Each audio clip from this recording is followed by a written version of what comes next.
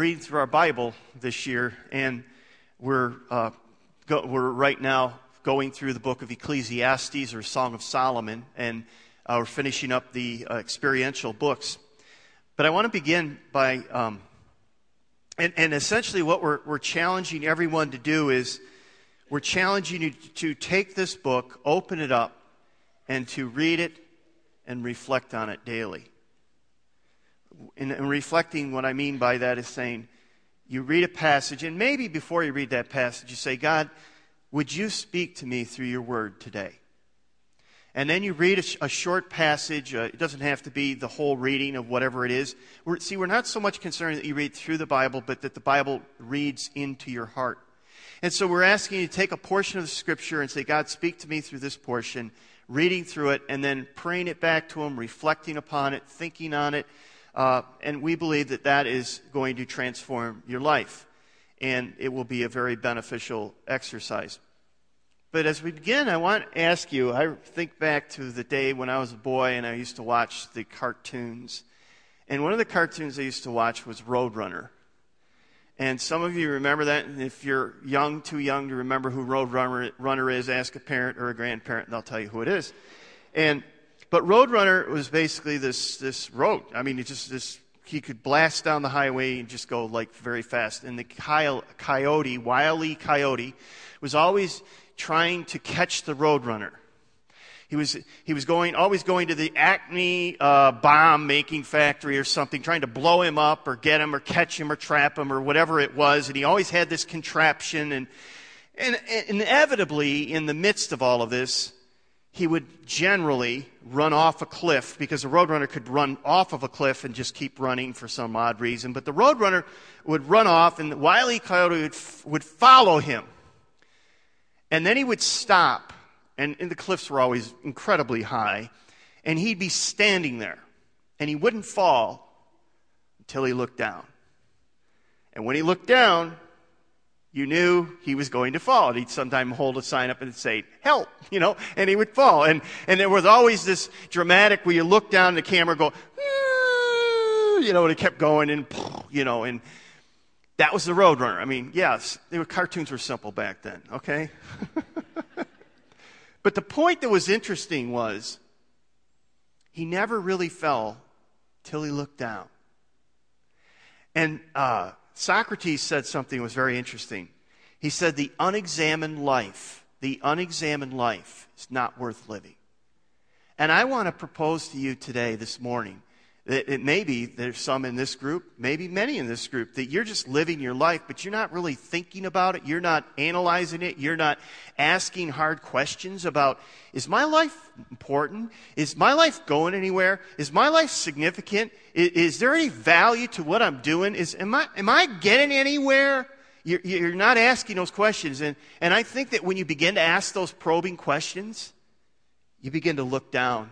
And I'm going to make the case that some of you never looked down, or don't often look down, or don't want to look down. And you know what?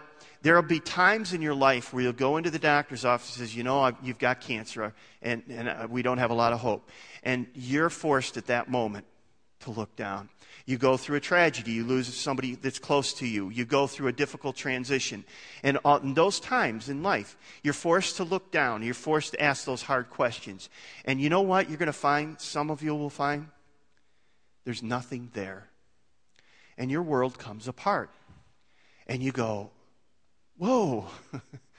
and that's what we want to talk about, because that's really what the book of Ecclesiastes is about. The book of Ecclesiastes is written by a professor or a teacher, and he basically is telling us you have to look down. You have to examine your life. You have to look at your life, and you have to look down. You can't just go, he's saying, I'm not going to let you coast along and not pay any attention that you're not, where you're standing right now, there's no ground there. I'm going to force you to look down and force you to say, you have these implications of how you're living, but you've never challenged them. You never looked at them. You never see where they lead. And I'm going to force you to ask those questions.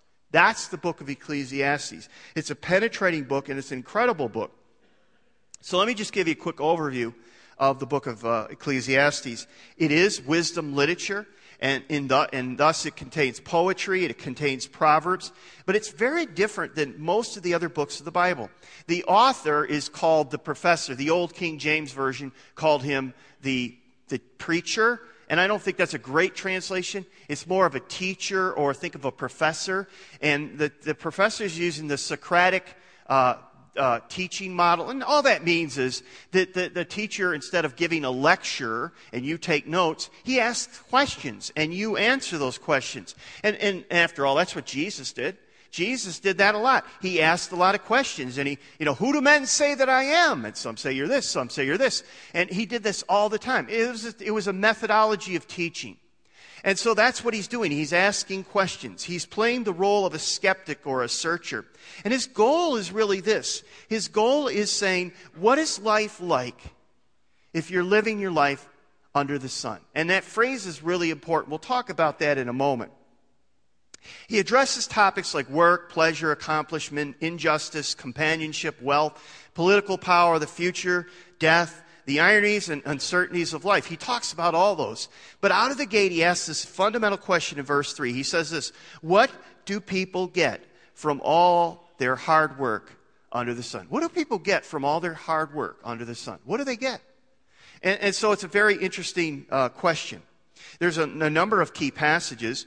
Let me give you one that you probably have heard. This is found in Ecclesiastes chapter 3. And if you're a younger person and you've never heard this before, your parents have or your grandparents have. For everything there is a season, a time for every activity under heaven, a time to be born and a time to die, a time to plant and a time to harvest, a time to kill and a time to heal, a time to tear down and a time to build up, a time to cry and a time to laugh. And some of you are sitting there singing it. It's a song by the Byrds a number of years ago. And that song basically is putting the words of Ecclesiastes to music. That's essentially where that song came from. You've heard this one, Ecclesiastes 8:15. Eat, drink, and be merry, for tomorrow we die. That's from the book of Ecclesiastes, and we're going to talk a little bit more about that. But the passage we want to look at this weekend is Ecclesiastes. I want to read just the first chapter, and we're going to make references to a couple other chapters. So if you'd like to follow along, I'll be in the book of Ecclesiastes. I'm going to read starting at verse 1. And here's what the teacher says. These are the words of the teacher, King David's son, who ruled in Jerusalem. Everything is meaningless, says the teacher, completely meaningless. What do people get for all their hard work under the sun? Generations come and generations go, but the earth never changes. The sun rises and the sun sets, then hurries around to rise again. The wind blows south and then blows north. Around and around it goes, blowing in circles. Rivers run into the sea, but the sea never is full. Then the water returns again to the rivers and flows out again to the sea. Everything is wearisome beyond description. No matter how much we see, we are never satisfied. No matter how much we hear, we are not content. This is a very encouraging, uplifting book, isn't it? History merely repeats itself. It's all been done before. Nothing under the sun is truly new. Sometimes people say, here is something new, but actually it is old. Nothing is ever truly new. We don't remember what happened in the past, and in future generations, no one will remember what we are doing now. I, the teacher, was the king of Israel. I lived in Jerusalem. I devoted myself to search for understanding and to explore by wisdom everything being done under heaven. I soon discovered that God has dealt a tragic existence to the human race. I observed everything going on under the sun, and really, it is all meaningless, like chasing the wind. What is wrong can't be made right. What is missing can't be recovered. I said to myself, look, I am wiser than any of the kings who have ruled Jerusalem before me. I have greater wisdom and knowledge than any of them. So I set out to learn everything from wisdom to madness and folly. But I learned firsthand that pursuing all this is like chasing the wind. To the greater my wisdom, the greater my grief. To increase knowledge also increases sorrow. Now, he says this. He says everything is meaningless. He is saying that life is meaningless. It's futile. But he qualifies it because he uses the phrase, life is meaningless and futile, living it under the sun. And that phrase, under the sun, is pretty important. Because what he's referring to with this phrase, under the sun, is he's referring to those folks, those people, and it may be some of you, who are living your lives as though there is no God. That all there is this material world. That all that exists is what we can touch, taste, feel with our physical senses. That's all there is. And what he's saying is, okay, that's fine. If you hold that materialistic worldview, let's talk about the implications. Let's talk about where it leads. Let's talk about what it means down the road. And that's essentially what this book is all about. He is challenging that view. He's saying, fine, you hold that view. Have you wrestled with the consequences of that view? And basically what he's saying is, the short version is, he's saying if you hold that view, makes your life meaningless. That's what he's saying. Now, let's see how he makes his case for that. You know, and by the way, this view has been really put to music. Let me read you a few lines from a song that was popular in the 60s. Imagine there's no heaven. It's easy if you try. No hell below us. Above us only sky. Imagine all the people living for today. John Lennon writing Imagine. What he's describing. Imagine there's no religion, you know, and he just describes what it is like. And what he's saying is, let's just get this spirituality thing out of here. Let's just imagine a world where there's nothing other than what there is. And wouldn't that be a great world? He's challenging, I believe, a very common modern philosophy. And he's challenging those that hold this materialistic view to look down and see you're not standing on anything. There's nothing there. There's nothing there. Now, there's two ways that I think people deal with this. I think there's a lot of people that hold this view. I think it's a very common view, even in America. People who say, I believe in God, really essentially hold this view. They live as though this is the true view that they live with. And frankly, the bottom line is your belief system is what you actually do. Where you spend your money, where you make your hard choices, although that's really what you believe. And so many people hold this view. But here's what they do. Many people avoid thinking. They just go about their lives day by day. They don't think about it. They don't analyze it. Then there's other people that actually do ask the question. And the question is, what gain do I have? What gain do I have to show for all your labor under the sun? What profit? What gain? What do I have to show for it? When all is said and done, what difference does my life make? Now, there's three views of how we find meaning, and I don't think any one of these is good, because the world has basically said, the philosophies of our world has basically said there's different ways that we can approach a meaningless world, or a world where there is no God, a world where we kind of have to make our own meaning. And here are the views that many people hold. The first one is this, and it would go like this: I'm here to make a meaningless world better. In other words, I understand the world has no real meaning, but I'm here to make it a better place. And the professor says to you, if you hold this view, we don't remember, and he says this in verse 11, we don't remember what happened in the past and in future generations. No one will remember what you are doing now. In other words, what he's saying is really stark, and it's really in your face, and it really kind of makes you go, whoa, that's kind of negative. He says, you know, your life doesn't matter. Your efforts don't matter. Anything you do, you think it's important, you think it's great, you think you're helping, that's great, because nobody cares. They might care now, but will they care in 10 years? Will they care in 100 years? Will they care in 1,000 years? You won't even, you're a vapor. You are here today and you're gone tomorrow, and no one's going to remember you. Even your parents, your grandparents. You know, you think about how many of you know who your great grandparents were and kind of knew anything about them, unless you've done a search. And how many have said, boy, I really want to know who they are. I really want to know who their lives are. Some of us might. But most, think about history. How many of you say, I know most of the great people of history, and I've studied them, and I learned from them? Some people do. You may be a history teacher, and that's your interest. But let's be honest with this. When we go to history class, what do we want to do? We want to pass the class. right?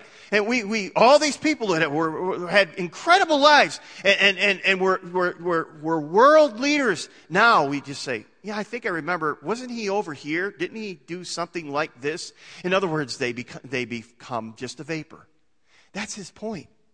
If all there is this world, then your life is a vapor. It's like when you go down on the beach and you walk, you know, where the water comes up on the sand and it goes away, and you put your footprints down and you step back, and then the water comes back up and it goes down, and you go, where'd my footprints go? They're gone.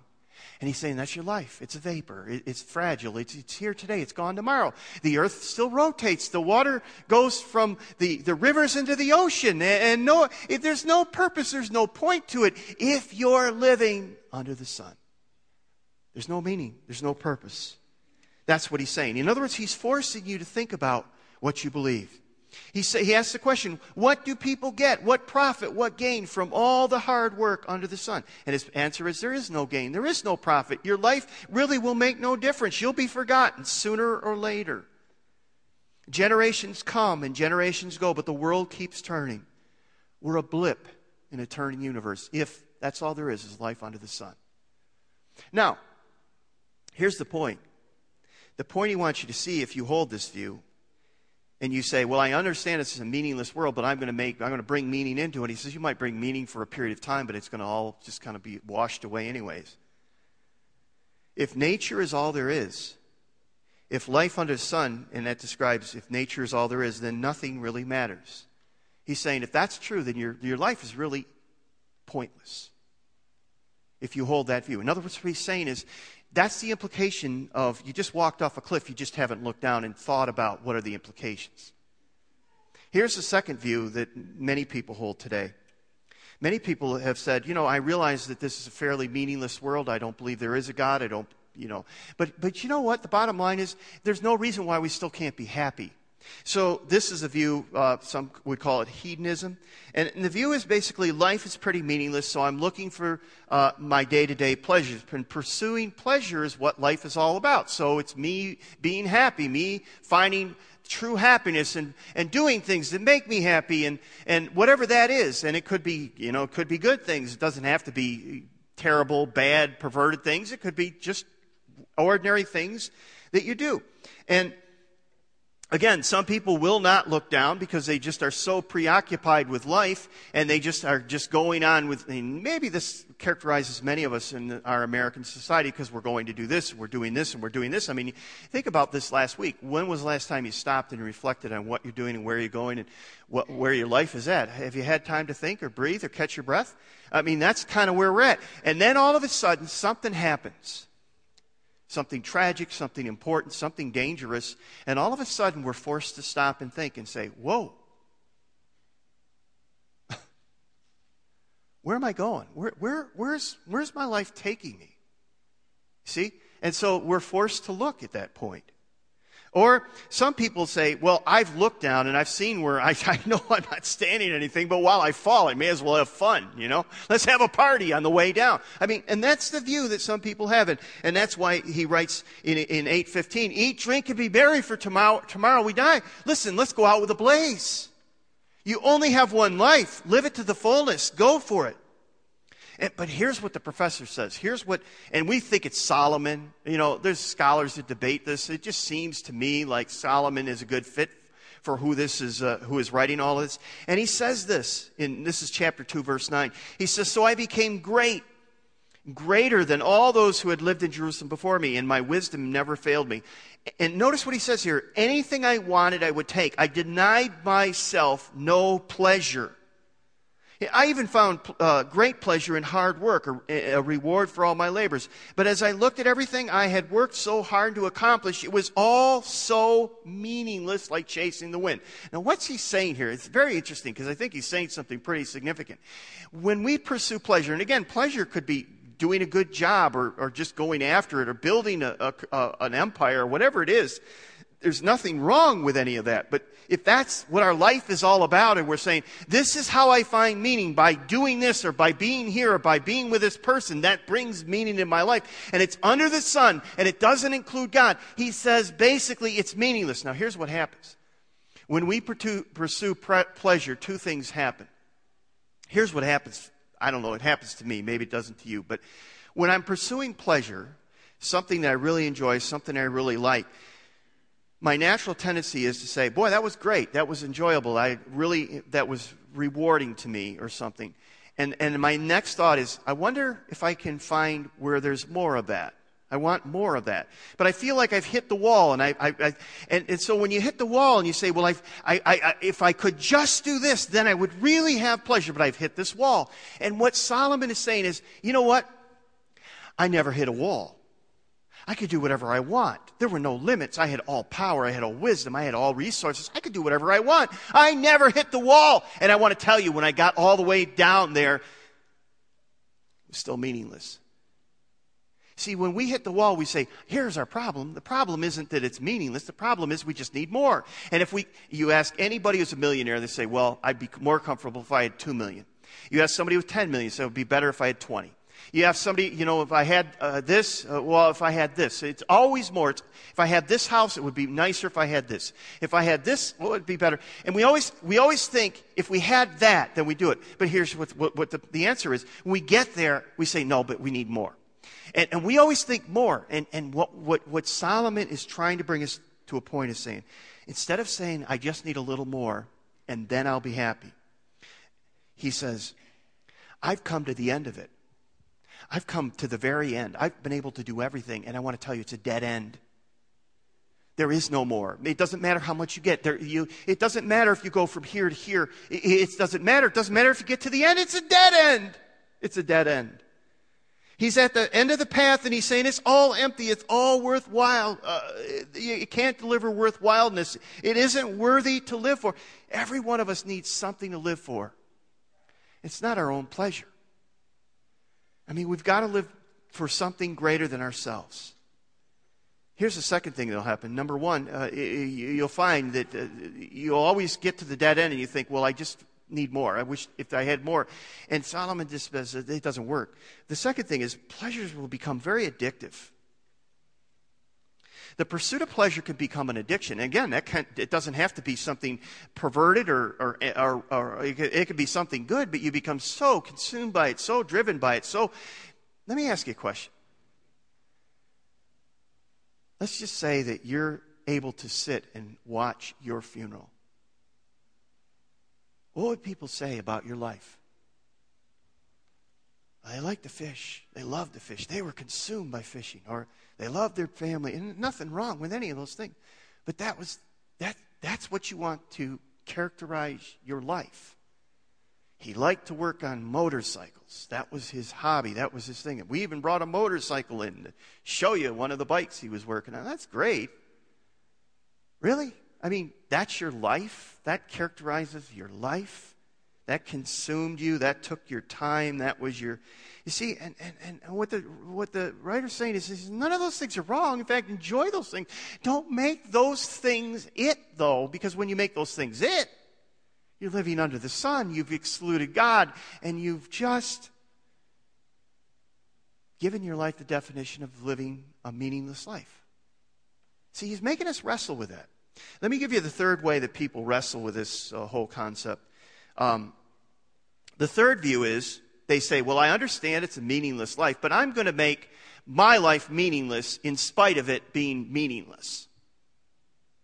Okay? And you say, wait, did I get that right? Because it didn't seem like it made a lot of sense. No, if it doesn't seem like it made a lot of sense, you got it right. Because basically, the person in this view basically says there's no such thing as honor, there's no such thing as justice, there's no such thing as good, there's no such thing as beauty. It's all arbitrary, and basically life is meaningless, and yet I'm going to live a meaningless life for the sake of living a meaningless life. You can't differentiate between good and bad art, between good and evil, between right and wrong, between justice and injustice, between sanity and madness. They have looked down. They've seen that life is meaningless, and they say, okay, I know life is meaningless. I'm not going to look for pleasure. I'm just going to say, in spite of the meaninglessness of life, I'm going to live a meaningful life in spite of it. The meaning of life is to admit that life has no meaning, but I'm going to live a life of meaning anyways. And you go, wait, that sounds a little contradictory, or at least a little insane. And Solomon says in Ecclesiastes, a verse we read in verse 17 of chapter 1, "So I set out to learn everything from wisdom to madness and folly, but I learned firsthand that pursuing all of this was chasing the wind." He basically said, I actually got to a point where I pursued madness and realized that doesn't lead anywhere. It's futile, it's waste. And think about this. There is something within us that can distinguish good from evil, that can look at something and say that's beautiful or that's ugly, that can look at something and say that's just and that's injustice. There's something within us. There's something deep within us, not outside of us, but within us, that we know something is right and something is wrong. Even the most perverted person has some track of that. And I believe he addresses that in Ecclesiastes 3. He says, "Yet God has made everything beautiful for its own time."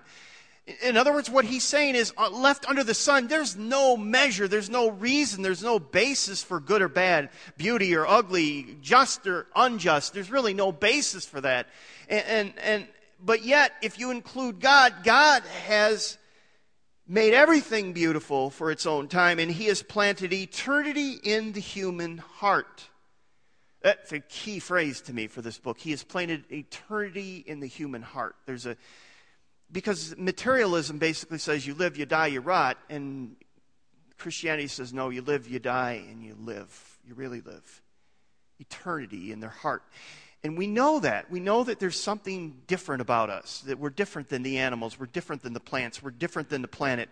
There's something that we aspire to. We aspire to greatness. We aspire to, there's something better than us, and there's an ethic within us. There's something that drives us. Paul put it this way in Romans 1. He says, what may be known about God is plain to them, because God has made it plain to them. For since the creation of the world, God's invisible attributes, his eternal power, his divine nature have been clearly seen, being understood from what has been made, so that people are without excuse. For although they knew God, they neither glorified him as God nor gave thanks to him, but their thinking became futile and their foolish hearts were darkened. And Paul is saying essentially the same thing. There's something within us, a fingerprint, an energy, a part of God within us, that we know it's there, and many people will hold it down or push it back or deny it, or whatever it is, but that is what makes us different.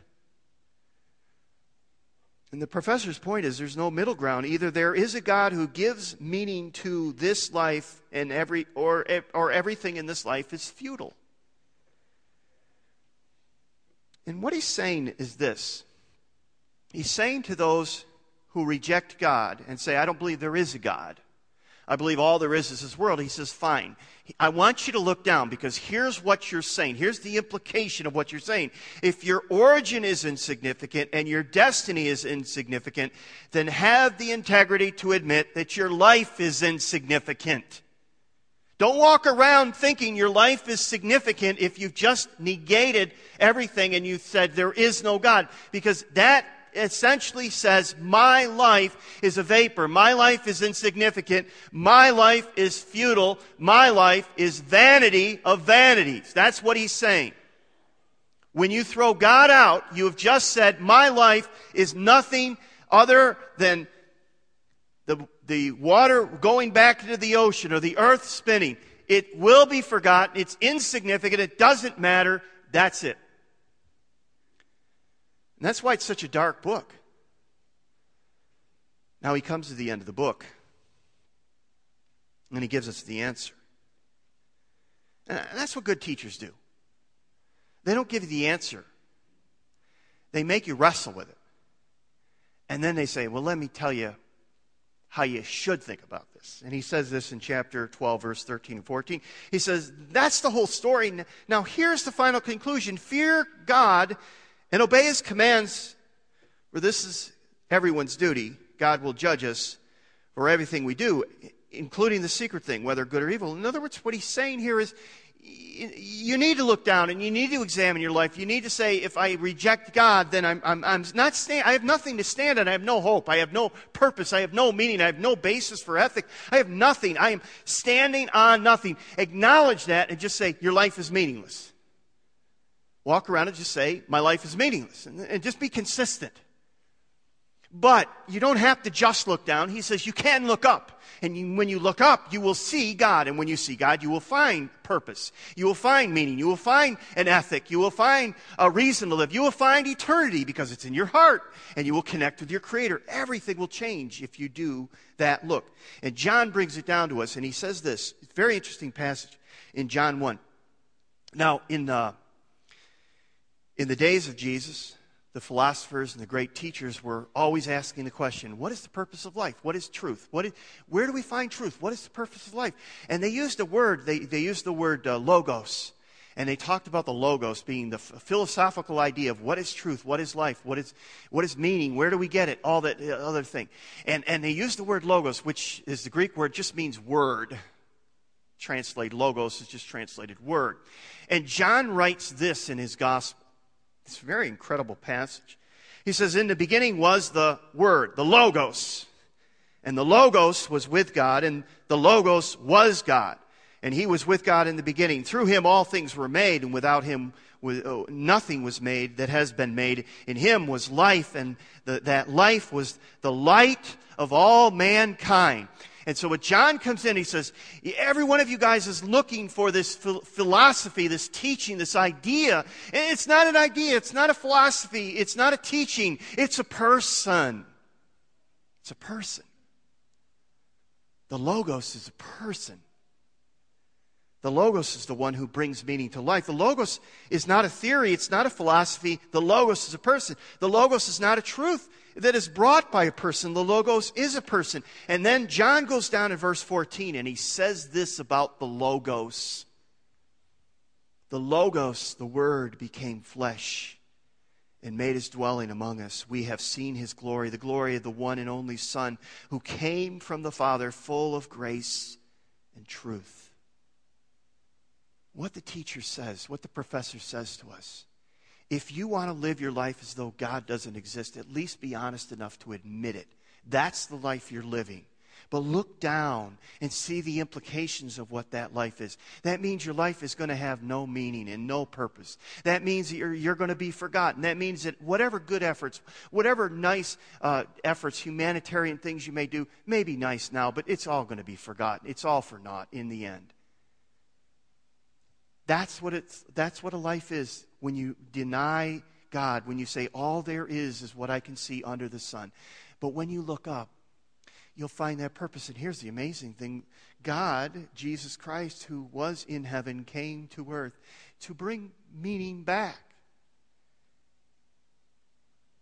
And He brings meaning into our lives. And so the phrase that I want to close with is this. It says in Ecclesiastes 3:11 that God has planted eternity in the human heart. He's planted it in every human being. We can suppress it, we can deny it, we can hold it down. But in the end, we know that there is a God fingerprint on every one of us. And when we look up to Him and we say, I submit to You, I look to You, I give myself to You, we find purpose, we find meaning. We find a reason to live. And our lives last forever. We live, we die, and we really live. Jesus says, I'm going to go prepare a place for you, that where I am, you may be also. Forever. Your efforts here will be remembered. Your efforts here are significant. You have an ethic. You have somebody to serve. You have somebody to please. Jesus gave His life to you, and now you have an opportunity to give your life back to Him. And you have a reason to live. Solomon says in the book of Ecclesiastes, if you live your life under the sun, it's a dark, dreary, meaningless life. Look down and look at the implications. And then he says, but look to God.